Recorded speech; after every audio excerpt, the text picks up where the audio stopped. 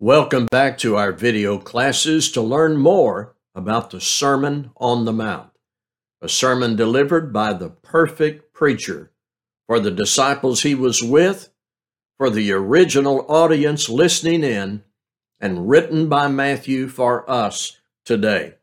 The text for this class, Matthew chapter 5, 27 through 30.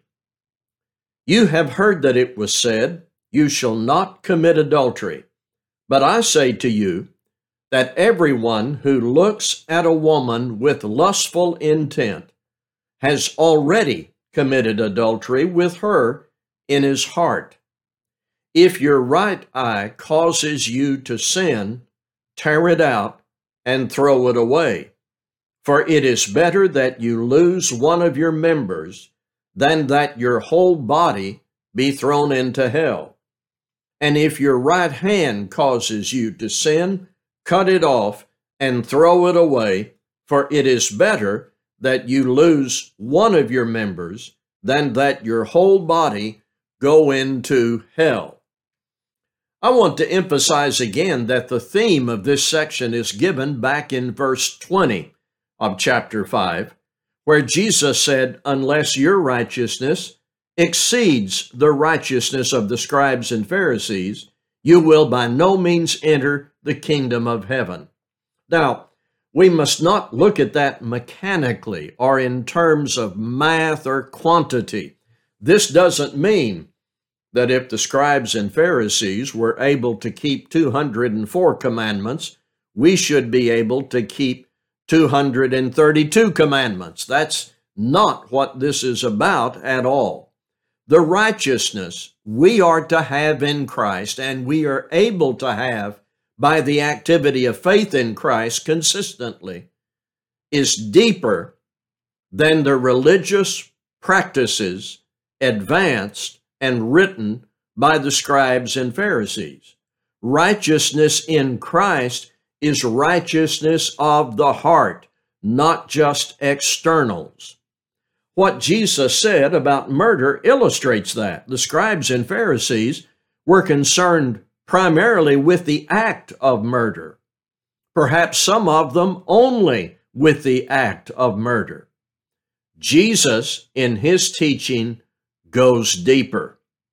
Behind the act, he is concerned with those attitudes of anger and hostility that can become the incentive for murder.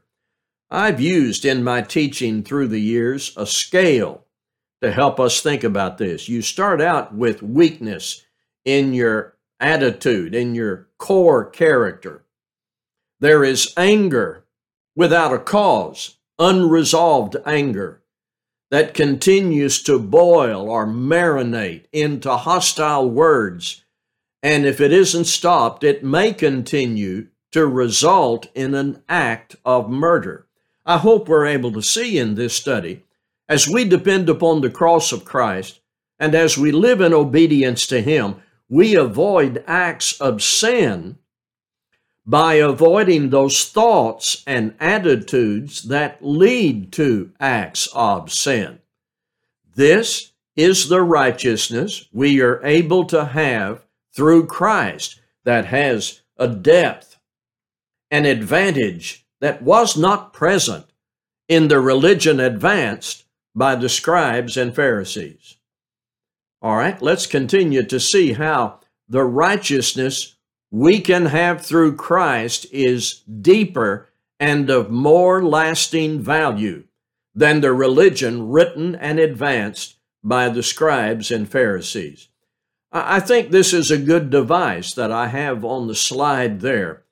The scale from weakness and cultivation of wrong desire, and then you have a lustful look that could result in an act of adultery. But before you get to the act, it needs to be conquered. And then you have, after this passage, the follow-up about divorce that we will consider in the next class. All right, what part of this total problem were the scribes and Pharisees concerned about? They were concerned about the act of murder, the act of adultery. This is another example of how the religion those men advanced had no sincerity, no depth of devotion to God. It only addressed externals. Their attitude was, just be sure you don't commit the act of adultery.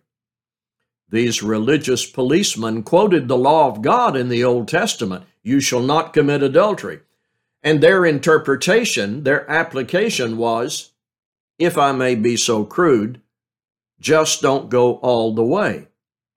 They were not so concerned about attitude, about lascivious desires, inordinate lust, avoiding temptation to begin with in the mind, integrity, purity in male-female relationships. No, their application of the law was just don't do the act. With Jesus, that isn't good enough. You've got to dig out and crush the lust inside that leads to the act.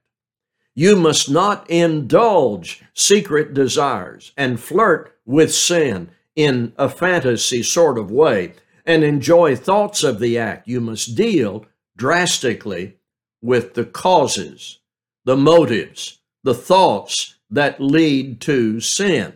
So, you have heard that it was said to those of old, you shall not commit adultery. Jesus is implying here they'd always heard that. But I say to you that whoever looks at a woman to lust for her has already committed adultery with her in his heart. Now, Jesus does not say, don't look at women at all. And he doesn't say that normal, healthy admiration or attraction is absolutely prohibited. When men go out in public, we see women all the time, sometimes women who are immodestly dressed. They come within our vision, but just coming within our vision isn't lust. So this doesn't prohibit seeing women in whatever state they might be in. This doesn't prohibit that, though in some cases you are compelled to turn away. This addresses the lust. That's what's targeted here. It is looking that contemplates the act and enjoys that contemplation. And it is that lust in the heart, it is that desire that visualizes the sin. That's the root of sexual immorality. And I'll tell you what, you can spend billions of dollars educating people about sex and all the gender issues, etc. Here's the cause of the problem: lust in the heart. The Pharisees didn't deal with that. When Jesus is our King, we are able to deal with the root causes, the attitudes behind the prohibited actions. We're never going to make much progress. We're never going to make much progress dealing with unwanted pregnancies, rape, broken marriages, sexual-related diseases until we learn what Jesus is saying here and start dealing with causes behind sinful deeds. But what do we do in America? In America, generally speaking, in our society, we are not even concerned about the act anymore. The Pharisees at least taught against the act. But in our society, we have even eased off on the prohibition of adultery and sexual immorality in general. And we cater to lustful desires. Our advertisements sell products through sexual suggestion and carnal appeal. Our bookstores are filled with salacious and perverted material. Our music focuses on the satisfaction of sexual desire. We make infidelity the subject of comedy and romance. In our movies and TV shows, we glamorize adultery, flirt with perversion, and we don't call hardly anything a sin anymore. And with the internet and apps and web pages, Pornography has easy access into our homes and families and the minds of our children and our men and women. Yes, I think the Pharisees were better off than America. At least they prohibited the act. So, what we've got to be concerned about is, according to Jesus, not only avoiding the act, but the desires, the fantasy, the mental flirting, the lust that leads to the act. So, I want you to listen again, verses 27 and 28. You have heard that it was said, you shall not commit adultery. But I say to you that everyone who looks at a woman with lustful intent has already committed adultery with her in his heart. To put it straight, long before adultery takes place in the bed, it has already been visualized in the head. All right. Next comes a rather formidable statement. I want to take you to this. If your right eye causes you to sin, tear it out and throw it away. For it is better that you lose one of your members than that your whole body be thrown into hell. And if your right hand causes you to sin, cut it off and throw it away. For it is better that you lose one of your members than that your whole body go into hell. Now, there is a point the Lord is making here, but it cannot be that he is teaching actual physical mutilation, amputation, or surgery as a remedy for sin. I'll tell you why we cannot literalize this statement. Number one, to take this literally would mean doing deliberate damage to your body, but other passages tell us we are not to deliberately damage our bodies. 1 Corinthians 6:20, Colossians 2:23. Number two, to obey this literally and cut parts of your body off would prevent you from using those members for good purposes. The hand, for example. Amputate that hand because of a theft that you were involved in, and in the future you cannot use that hand for good purposes of generosity and service. 3, surgery as a means of dealing with sin would not reach the root of the problem, which is internal, not external. We've already noted that, and Jesus expresses that later in Matthew 15:19. Sin comes from the heart. So, we've got to treat this as symbolic language, hyperbole, figurative language. And the point of imagery and symbolic language like this, the point of this one is we must deal drastically with sin. Mutilation, amputation is not the point. Physical surgery is not being taught. Think of moral calamity. Think of sin as a disease that demands drastic operations. We have to cut it out. We have to look beneath the deeds to the desires and then root those out. This is very much like what Paul wrote in Colossians 3 and verse 5. He said, therefore, put to death your members which are on the earth, fornication, uncleanness, passion, evil desire, and covetousness, which is idolatry. He doesn't mean to kill yourself when he says, put to death your members. If your eye causes you to sin, be careful what you look at and what you think about. If your foot causes you to sin, be careful where you go and why you're going there.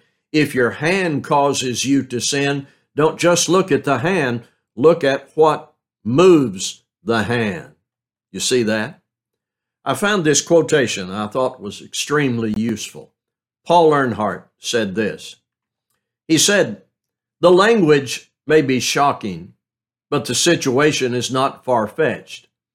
In the days of more primitive medicine, many a gangrenous limb was cut away by surgeons in order to save the life of the sufferer. And modern medicine will still counsel the same traumatic surgery when a part of the body threatens the life of the whole. There can be no question that Jesus builds his message on a truth from the world of the flesh. But it is evident from the context that his language has application to the world of the Spirit.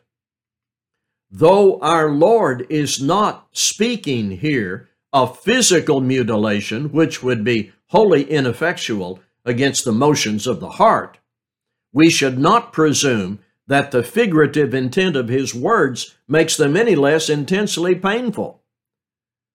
There are parts of us, affections, habits, attitudes, values, relationships, which have become by long cultivation so intimately a part of our personality that their removal will make the actual excision of any eye or hand seem conservative.